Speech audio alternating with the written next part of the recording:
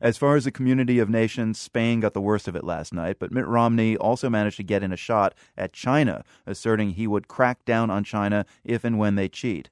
Governor Romney probably didn't know it, but it turns out there were a lot of people in China watching the debate, lighting up social media with their real-time reactions.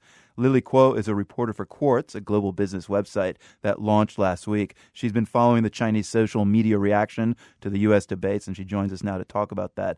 Give us a sense, Lily, of scale here. How big a topic was the U.S. presidential debate on Chinese social media? How many people were talking about it?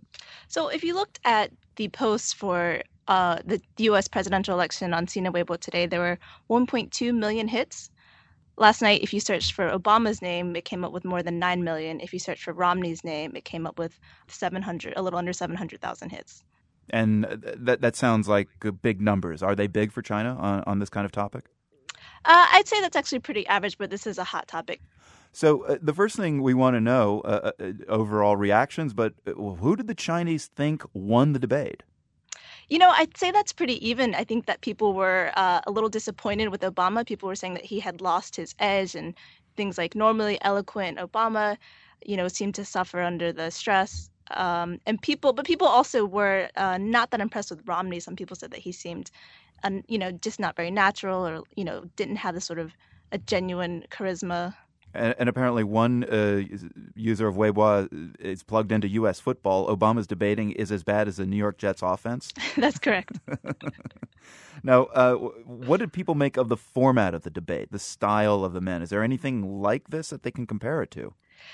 I don't think that there is. As you know, China is going through its own leadership transition, and it's a very opaque process of how the next leaders are picked, how the next Chinese officials are chosen. It's a very highly orchestrated process. So I think that this sort of open debate is very rare in China, and it's kind of refreshing to watch. Right, and also refreshing is one person on Weibo was impressed by the background to the debates. I mean, like the screen behind the two candidates. What was that about? Right, so that's actually one of my favorite posts. A user by the name of Wang Ran said that, he wasn't that impressed with anything that Obama or Romney said, but the words of the U.S. Constitution that he could see in the background of the debate were what impressed him. And he was saying, this for America, this is a luxury. This is their blessing. They don't have to worry about the stability of their political system. They don't have to worry that things that they say are going to erupt into social instability. So they can just get down to business and talk about taxes, the deficit, healthcare, education, or what have you. Perhaps a romantic view of American democracy, but it's still kind of poignant. Lily, you've been observing Chinese social media for a while. What surprised you most about the reactions from China to the debates? What there wasn't really anything that surprised me, because I think that Chinese social media, especially the users on Weibo, they're very smart. They're very young. They're very tuned into the news around the world. So they're ironic, they're smart, they're very observant.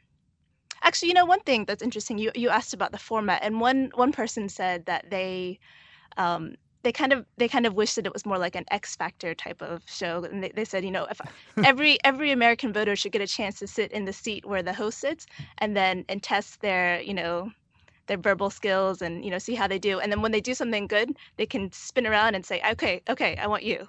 What's that show? The Voice, where you don't see the actual performer and then you kind of, you hear something and then you kind of, I like that.